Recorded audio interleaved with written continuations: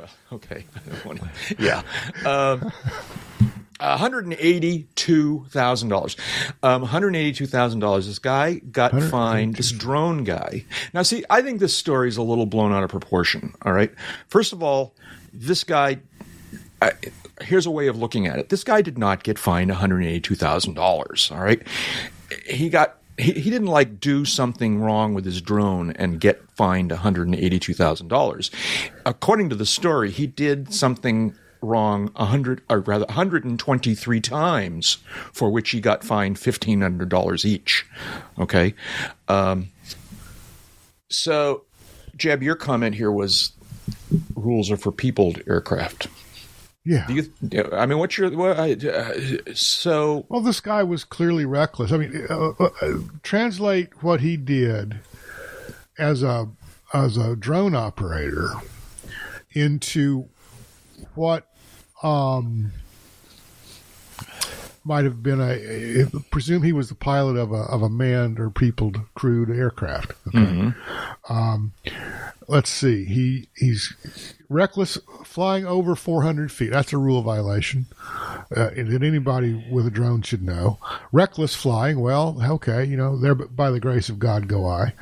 Flying in the rain, fog, and in strong winds. Flying VFR into IMC. Strong winds, I don't know what's a strong wind, but, whatever. These are just typical violations and stuff that we see from pilots of crewed aircraft who just don't believe the rules apply to them. Yeah. The part of this that I think is perfectly reasonable, all right, is that this guy's clearly scofflaw, kind of like disregarding, because it's like, you might do this once or twice naively, not realizing that it's A, unsafe, or B, against the rules, but 123 times, but somewhere in that sequence, he learned that what he was doing was considered wrong. And, and so, I don't know.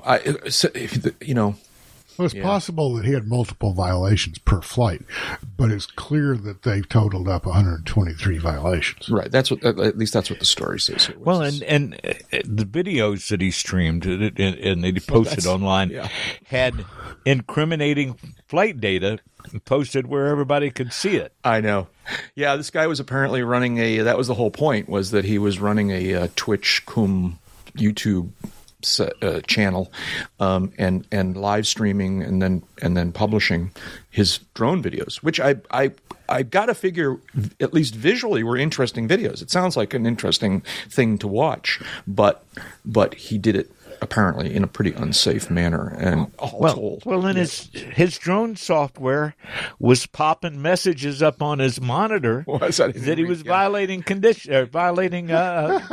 Yeah, well, these rules don't apply to me. Come on. Yeah. I don't know. Okay. And for the record, we do know and acknowledge that it can be legal to fly your drone over 400 feet. Yes. And commercial drone pilots, those that have gone to the trouble to get the license and pass the test, but they still have to notify the local air traffic authorities and get get permission for where and when they're going to do that flight. Because otherwise we couldn't be seeing some of the news photography that we do that was taken by drones. Right. But those guys, like the photography staff at the Wichita Eagle here, they're all licensed drone pilots. Mm-hmm. They're all commercially qualified. And they go through what they need to go through to be able to produce their work. But they go through what you got to go through. Right. They don't just do it ad hoc, and they sure as hell don't post flight data on what they produce. Yeah. That's like begging. Come on, I mean, that's like begging to get caught. I don't even know what to say about that, but it's right. I mean, over the years, it seems to me that there's always been a question. Now, I'm not talking about drones now. I'm talking about regular, human occupied aircraft, right? humans on board, right? That would be the sticker that you would put on your back window, right? Humans on board. You're not getting the joke. Anyways, I got the joke. It just wasn't fun. Okay. So as we do our thing as pilots, and pilots from time to time, maybe even me, make mistakes and violate the rules, all right, or do things that are dangerous, maybe inadvertently. At what point? So up to a certain point, that ought to be a training thing, right? That ought to be like, okay, we're going to cite you. We're going to see what's going on here. We're going to give you a stern talking to. We're maybe going to require you to have some more training, but it doesn't necessarily involve jail time, But then beyond a certain point, maybe it should involve at least fines, if not jail time, right? And it's always seemed to me that one of the good things about the way aviation worked was that we didn't automatically throw the book at people. All right, we said, let's do some retraining here. Let's assume that it was what it was, and move forward. Well, I don't know. There's casual and there's habitual. There's accidental, there's coincidental, and then there's get in your face. And it sounds like, I don't know this guy, and I've never watched any of his videos, but if he's posting videos to a streaming service that clearly show him violating the rules, you have to question his judgment from the get-go. Yeah. Oh, yeah. No, I think the 182,000 guy is definitely, deserves something. Maybe whether it's the 182,000, but yeah, he's in the wrong, and there ought to be some consequences. But anyways, I don't know. Is this his picture, by the way? So this story we're looking. What are we looking here? This is from our current favorite aviation publication, RV Travel. That's what this is. RV Travel. You're right. You're absolutely right. RVTravel.com is a drone hobbyist fined whopping $182,000 by FAA for breaking rules. Well, all right. Okay, There's a video here of a guy wearing a yellow Vermont shirt. I haven't watched this video, and I'm trying to figure out if this is the drone guy or if this is the RV Travel guy telling the story. I want to think it's, well, I don't know. I suppose I could just click play, but then that would put me into a place that I don't want to go because I don't have, I don't know. Anyways, all right. Any thoughts on this? Are we done? I think we're done. I think we've squeezed we've squeezed what little good juice there is out of this particular subject. I guess I do have a lingering question. Yeah. Is there some sort of a nexus between drones and recreational vehicles? I hadn't really thought of it that way, but I bet there is. I bet there absolutely is. Not that I'm aware of. I mean, I know some RV travelers who have drones that sure. take, shots of the campground they're staying in tonight. But as a regular thing, not that I've noticed. But this guy, he went online, he live streamed his disappointment, his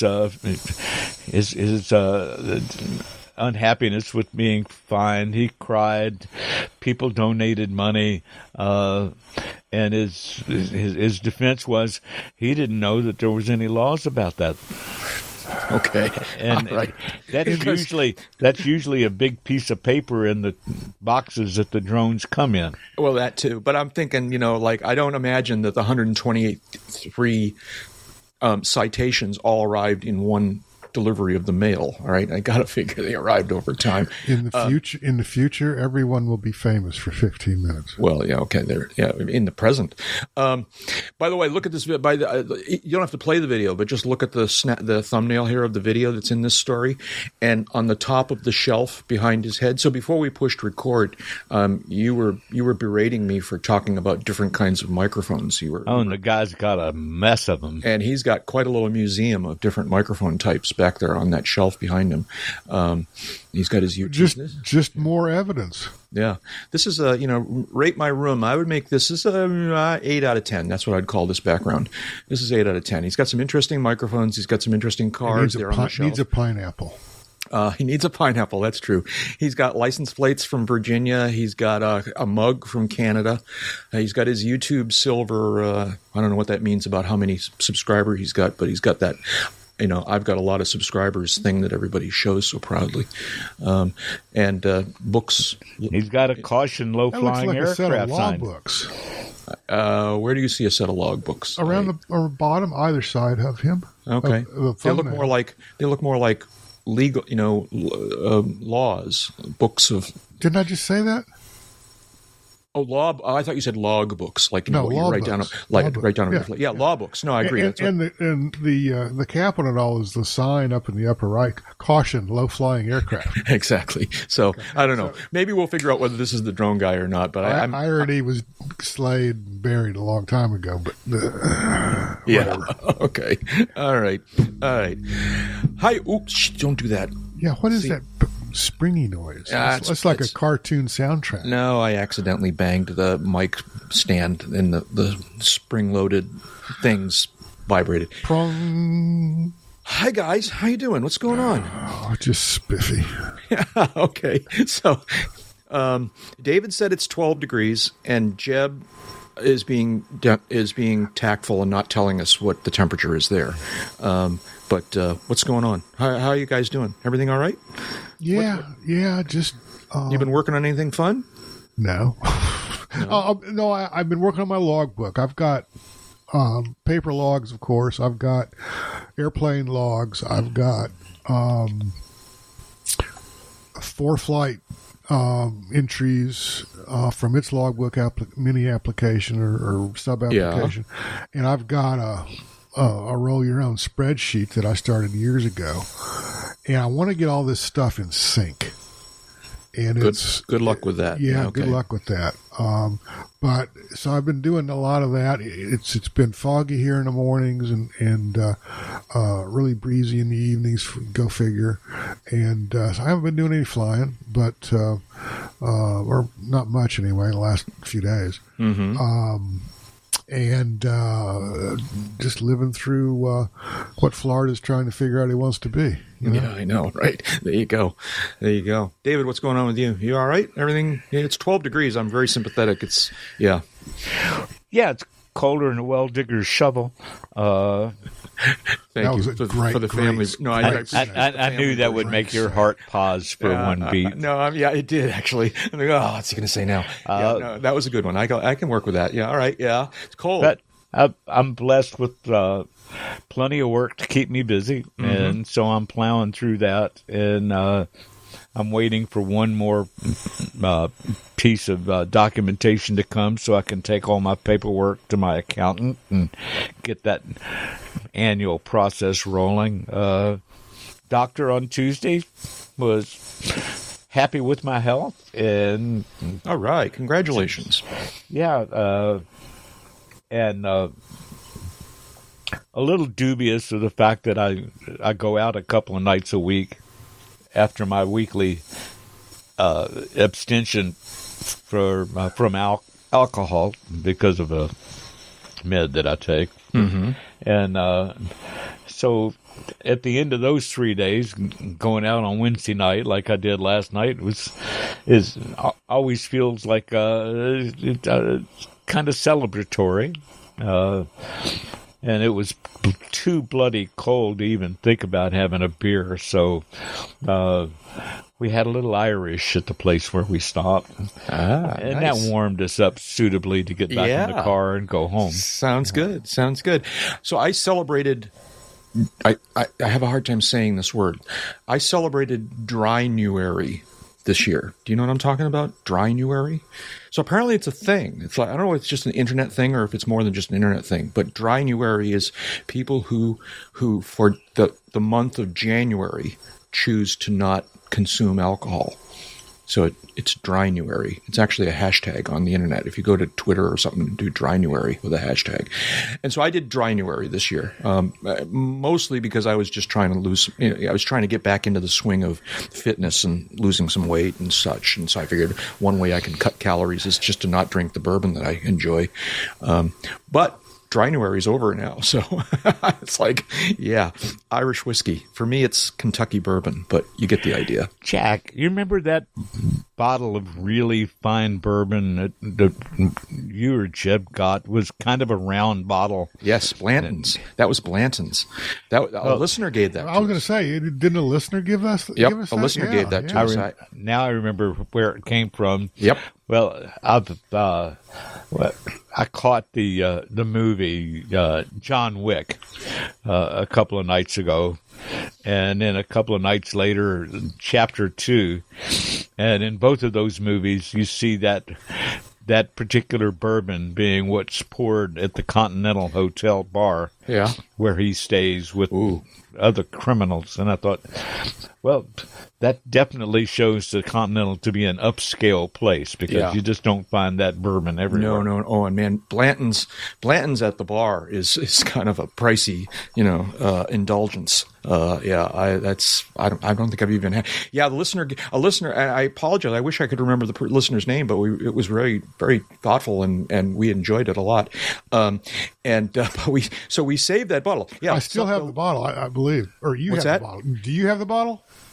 I might have the bottle. I'm not sure. But so a listener gave that to us at Oshkosh at the tie down party, and we didn't immediately drink it there, and we sort of saved it, and then it kind of followed us around, and we knew we were going to be together, I guess, the following winter in Hidden River, and so the three of us were together at Hidden River. And here's the point of the story. All right, so we knew this was a really nice bottle of whiskey, and we wanted to savor it, right, and so the three of us are together at Hidden River, and we break open the bottle with the plan of just kind of having a little taste, all right, and really making it last, all right?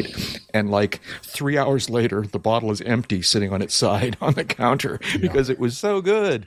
It was so good. Yeah. That was a thing, and that was Blanton's. Blanton's is good. Tough act to follow, listeners, but if you want to try to one-up that one, knock yourselves out. No, well, all right, okay. So listen, be careful. Don't go crazy, listeners, but we certainly do appreciate these things. Just be okay. All right, Jeb, you're going to make... all right. What else? Aviation. What's going on in aviation that you guys care anything about? I told you I wasn't making a list this week. It's up to you. Yeah, no, I finally did get a big thing sorted out on the airplane after the engine overhaul. Had to get tweaked up the fuel flow. Finally, got it sorted out. Oh, so okay. That's I'm much more relaxed now about flying the airplane. Still a little, infant mortality thing going on because it's a fresh engine. Right. But yeah. I don't know, from stalking you the way I do on FlightAware, you must have 10 or 20 hours on the new engine now. I've got coming up on about 10. Yeah. Okay. Yeah, so which is it's still you're right. It's still early, but I mean, don't infant mortality things for new engines happen in the first hour? The first power change, isn't that what they say? No, that's first power change, or the first power change is when they fail sometimes. Yeah. Isn't that what we're concerned about here? Well, it is and it isn't. Let's back up a second. Let's define what we're talking about. Yeah. It's axiomatic. It's accepted lore that at least a piston engine will fail at the first power if it makes a full power takeoff. If it's going to fail, it's going to fail at the first power reduction after takeoff. Yep. Okay. I don't know that there's any data supporting that. It's just something that has been part of piston aviation for some time. Right. Okay. And it makes some sense. It does make some sense. Yeah. So, A, there's that going on. Okay. B, there's the general infant mortality, and I keep using that word, of stuff that's new and that hasn't played well and worked and played well with each other piece, each other component over a long period of time. Stuff happens. Right. Okay. Nuts can come unnutted. Bolts can come unbolted. Mm-hmm. Things like that. So there's that going on. And then there's just the ability of these pieces of metal to fit and work together. So the first hour or so, depending on the engine and depending on how you run it and depending on a variety of other variables, is spent trying to get the piston rings and the cylinder walls to wear down a little bit and fit and work more smoothly. And part of that is to increase compression. Part of that is to reduce oil consumption. It's clearly, part of it is to transfer heat. It's clearly a very important part of the engine break-in process. I'm past that part. Okay. I've put, as you say, almost 15 hours or so on it. Changed the oil once already at 5 hours. Still have the filter material, filter media. There's some speckles in there, which is normal for an overhauled engine. The next flight I make will get me to the 10 hours where I'll change the oil again and cut open that filter. That's the one I really want to look at. Okay. But moving even beyond that 10 hour, or I should say 15 hour total point, is basically both Lycoming and Continental say in writing that the break-in process is completed generally after 20, 25 hours and is basically defined as when oil consumption stabilizes. Okay. If that makes any sense. These are air-cooled engines. They're built to fairly loose tolerances. They're not like the V6 in your new Camry. So they have these. They burn oil. Punchline. Yeah. And, Okay. Let's put it another way. They consume oil. It may or may not get burned. It may leak out. It may just go overboard in the breather. There's all kinds of different ways that oil can be consumed by aircraft piston engine. But all of that having been said, that's one of the benchmarks both major piston manufacturers use. Right. Yeah, I went through that. One more. I'm not there yet is the punchline. Okay. David? Well, I had the opportunity to break in a rebuilt engine after my unfortunate incident in the Comanche years ago. And the guy. Which unfortunate incident was that? Yeah, can you be more sort of not specific? joking, I mean, there were so many to choose from. No. I just wanted him to amplify so that people know what he's talking about. I was talking about a gear-up landing at the Stearman Field. Right. Yeah. Must have been 1997 or 98. I'd have to look it up now. But engine, you gear up, you got the sudden stop, the bent prop blades, and all that stuff. The engine had to be sent out for a tear down and inspection per the FAA's regulation. Found a couple of things that we were happy to have done the gear up landing because of them. One of them was the incorrect fasteners on one of the gears in the accessory case. That had to have been done when the engine was previously overhauled.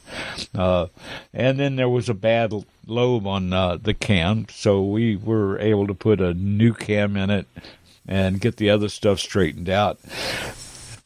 The shop filled it up with break-in oil. They started it and ran it for 30 minutes and then shut it down and then brought it back and reinstalled it on the Comanche. And the instructions they gave me was, run it like a bat out of hell for the first 10 hours. Full power. Just really make it steam. Then change the oil and then do another 15 hours with the normal oil in it, cycling the power more often than that first 10 hours.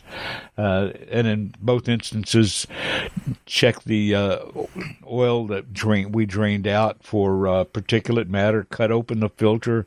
Everything was normal. The oil analysis came back fine.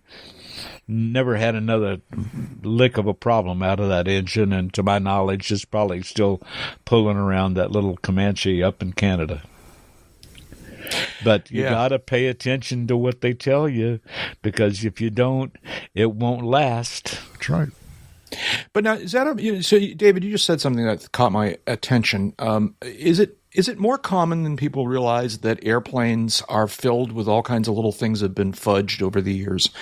I'm not necessarily suggesting that they've been overtly, fraud in terms of logbook keeping and record keeping and whatnot. But I have another friend who has an airplane, an older airplane that he bought a couple of years ago. And since he's owned this airplane, it's like every 18 months or so, some other little gotcha appears. All right. That's just like, some previous repair that was done haphazardly or are airplanes, is the American airplane fleet just kind of waiting to fall apart, do you think? Or what do you think? I don't think so. But there is that,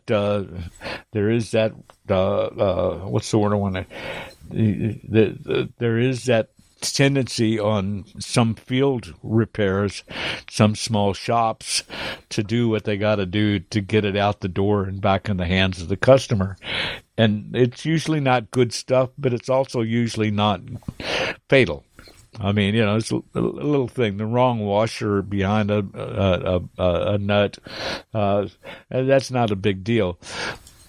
But putting the wrong kind of bolt for the threads in a gear in the accessory case, that could have wound up being a big silent trip to the ground had it failed. And they showed it to me. It was actually you couldn't tighten it down to the torque level that you wanted because the bolt was slightly smaller.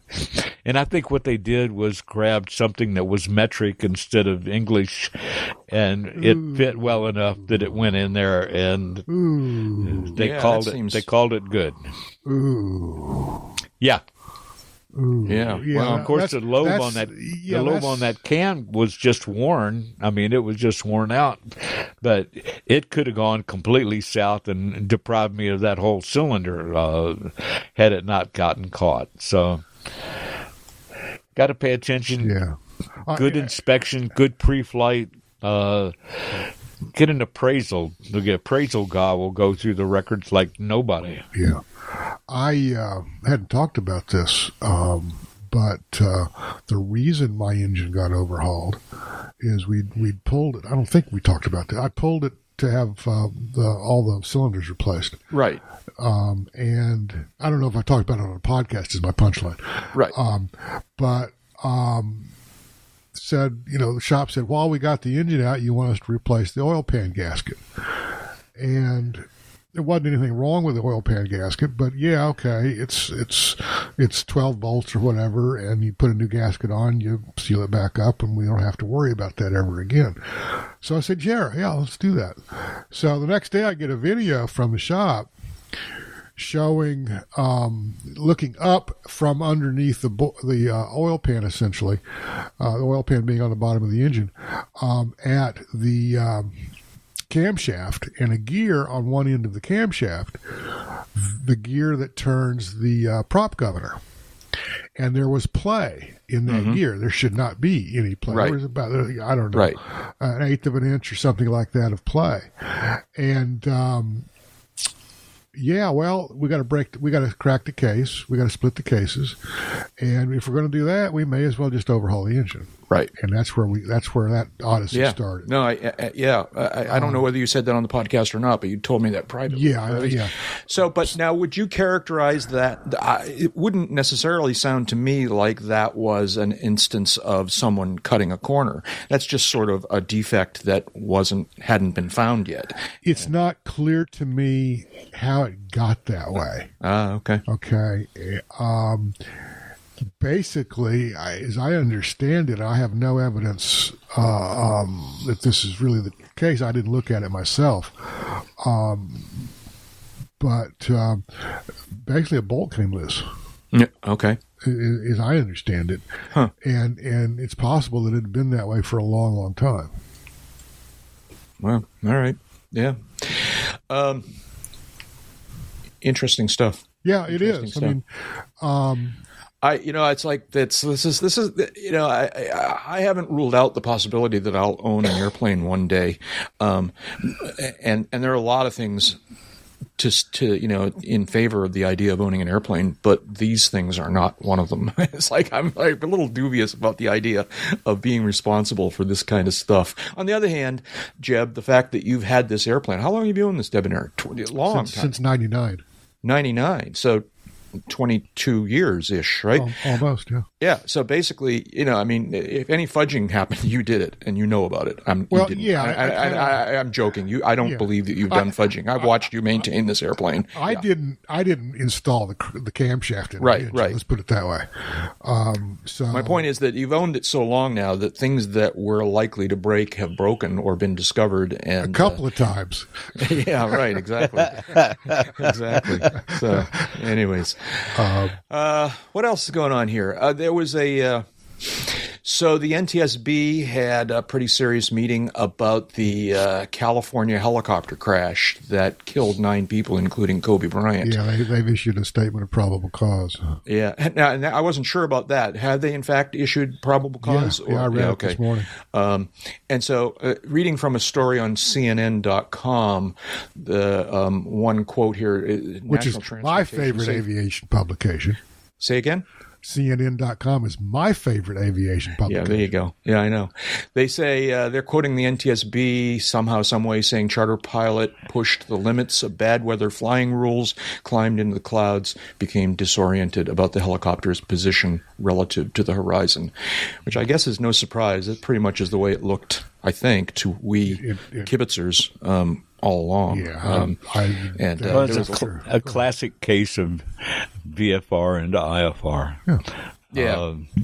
Which and a variation on get home-itis too. It's like he wanted to get where he was going so much that he figured, I can do this. We're okay. Oh, it's a classic. It will go down in I won't say the annals or anything like that, but it will go down as a long taught example of various character traits, various forms of external pressure, and various failures to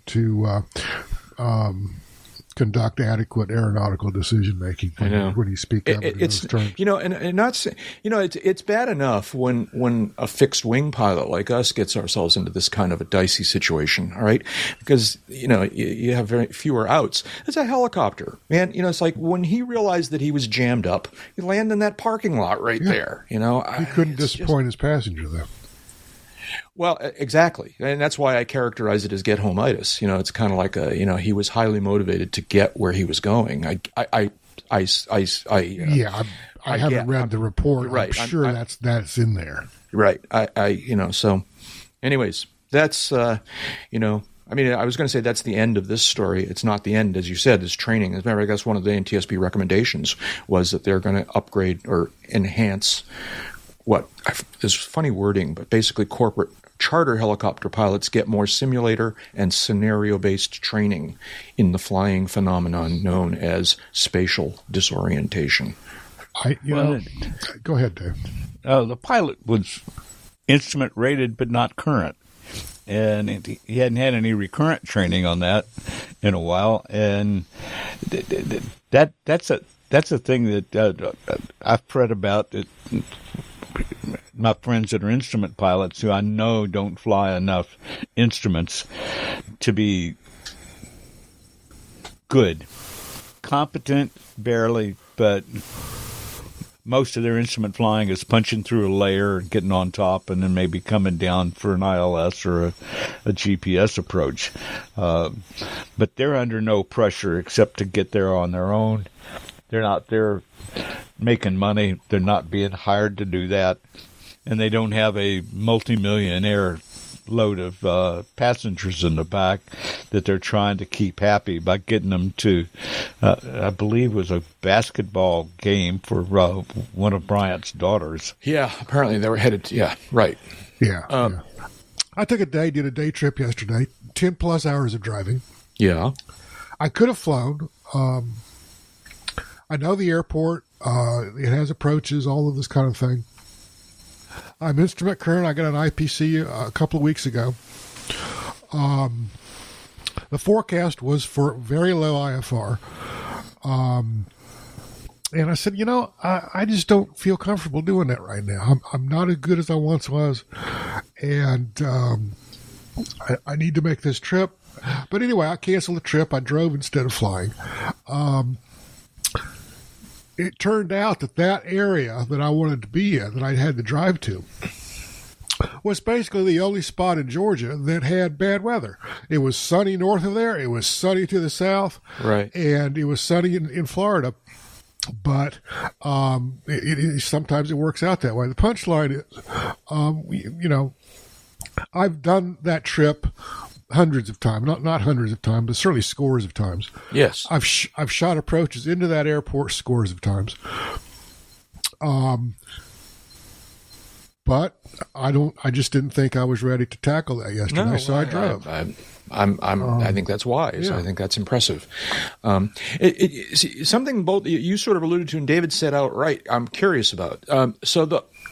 There are probably lots and lots of pilots for whom the IFR ticket is the ability to climb through 30 seconds of overcast, or descend through 30 seconds of overcast. And otherwise they might fly in the system, but they don't fly in IMC.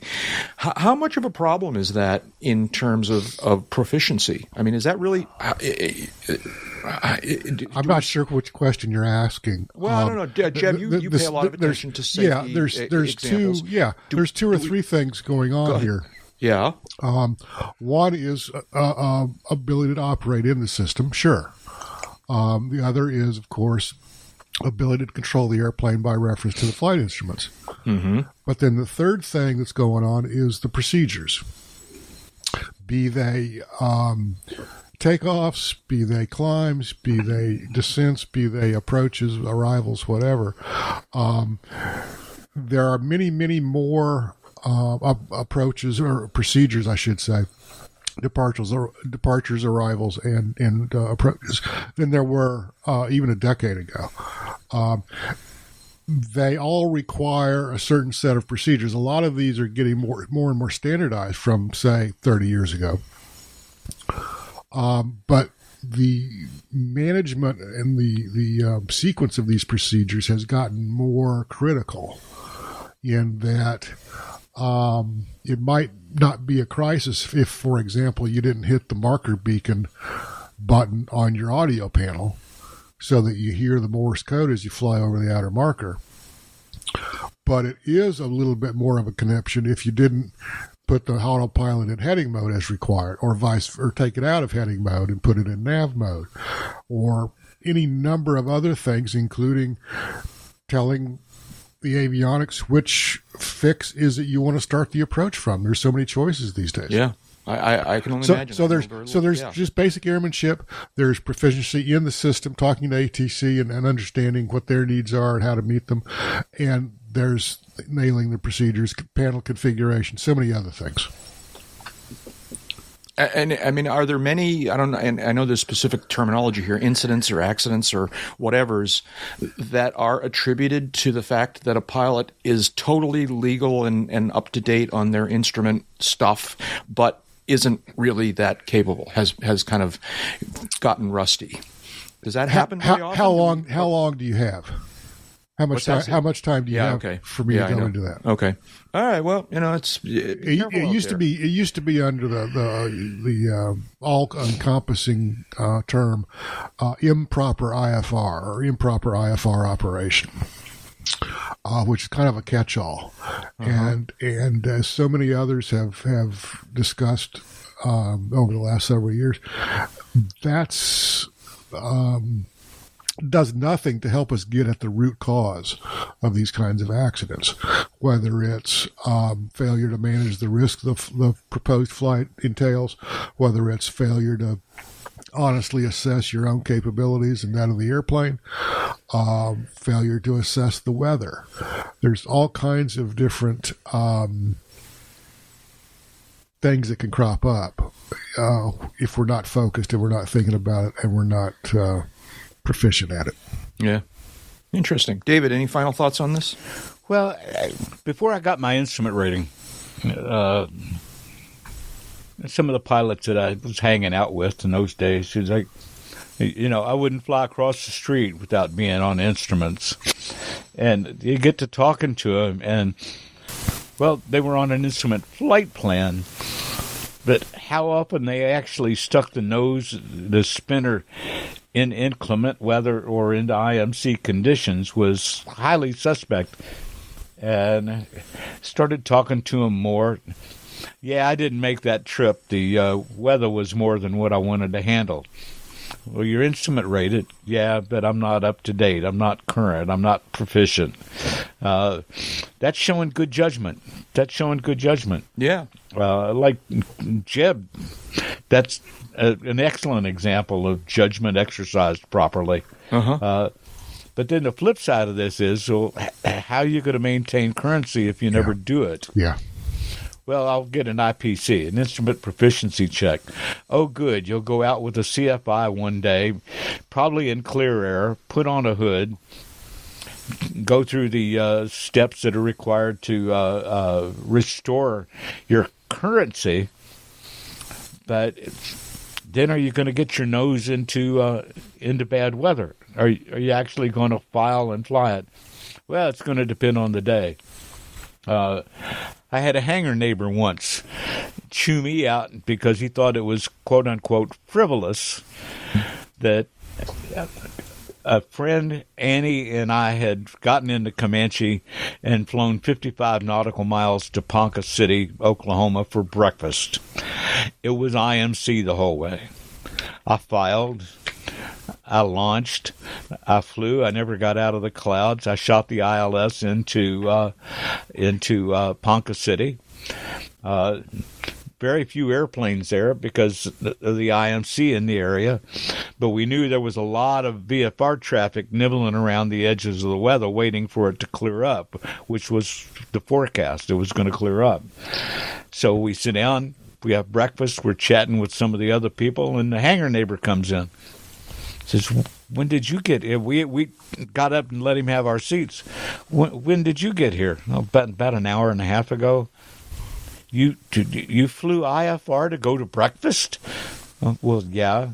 Doesn't that seem a little frivolous to you? I said, no, it seems like maintaining currency to me. Yeah. Plus, it seems like using the airplane, darn it. That's what it's for. My big disappointment is that I'm not going to be able to shoot the approach going back to Augusta Municipal because the weather's cleared up. Right. I can go back up on an instrument flight plan, but I can't log an approach because it's VMC. So, get off my back, take your seat, have breakfast, and shut the fuck up. Oh, sorry. There you go. See? Okay. I think we're done here, but I just wanted to, just for my clarity, and I think I know the answer to this, one can be completely instrument current without having any recent IMC actual even under the hood. Is that correct? No. So there is define recent. Say again. I'm sorry. Define I don't know. recent. I don't know. Help me. Tell me what the rule is. What is the currency rule? Every 6 months, you have to have logged 6 hours of actual or simulated instrument time, 6 approaches, and holding patterns, course interceptions, and there's probably some other thing out there. But can the course interceptions and holding pattern stuff be done in VMC? Absolutely. They can be done in simulated. So the only part of it that's anything like, I'm making finger quotes, real, all right, is that logged simulated or actual part that you talked at the beginning, right? Everything else can be done looking out the window. I'm not sure I understand your question. Yeah, to the extent that you have to log X number of approaches, can you do them in VMC? No. They have to be simulated or actual. Okay. All right, well, that's better than I thought. Yeah, the basic rule is you have to depart the final approach fix in actual IFR or simulated IFR. Right. In other words, for the approach. For the approach to can't count. Simulated include flying under a hood with a safety pilot or an instructor? Exactly. Yeah, well, no, that's what I was getting at. Yeah, okay. All right, well, that's better than I thought. I was afraid that it was just really, really easy to stay current. But, okay, all right, that's enough. we may visit this It again used to be that 6 hour, 6 approaches in 6 months was not a big deal for me. Yeah. Every now and then I might have to go out and practice specifically to get my numbers back up. And you get a 6 month window there basically to find the 6 at 6 again before you have to take an IPC. Sometimes an IPC is preferable. Sometimes it's not. The preferable thing is to fly enough instruments that you don't need an IPC or that you don't have to fret about getting the 6 at 6. Right. Okay. And to close a loop on this, that hangar neighbor was an instrument-rated pilot. Yeah, I know. I've heard you've told me this. You've told the story before, and it always makes me shake my head. Oh well. One final question on this subject, and that is, can you really still get a new Camry? I don't know. Do they make Camrys anymore? I thought the Camry model had been retired. Maybe that's not true. I don't know. I hadn't heard that, and maybe I could check with my friends in Georgetown. Yeah, Kentucky. I know. It's too bad we don't have a device. There's a 2001. Well, I mean, I know people that worked at the Camry factory in Georgetown, Kentucky. Yeah. And is it really? And if they do still make a car that they call a Camry, is it really a Camry? Because of course the Camry used to be like the most popular car in the world or something like that for a period of time, and if it's the American market would have caused the Camry to grow out of all. Camry was Toyota's Taurus. Okay, all right, yeah. Did very popular, mid-size, very vanilla, reliable, like a Honda Civic or an Accord. You can depend on it. Anyways, all right. I think we've reached the end of our allotted time here. I'm going to thank you guys. I'm actually going to put the real formal thank you thing in later on. So assume that I've already said that stuff, at which point I would then say something along the lines of, David, is there something you wanted to tell us? Yeah. Do you want to be old enough to get a COVID-19 shot? Go fly, because time spent flying is not subtracted from your lifespan. Bye-bye. And that's enough talking. Let's go flying. Let's be careful out there, folks. Yeah.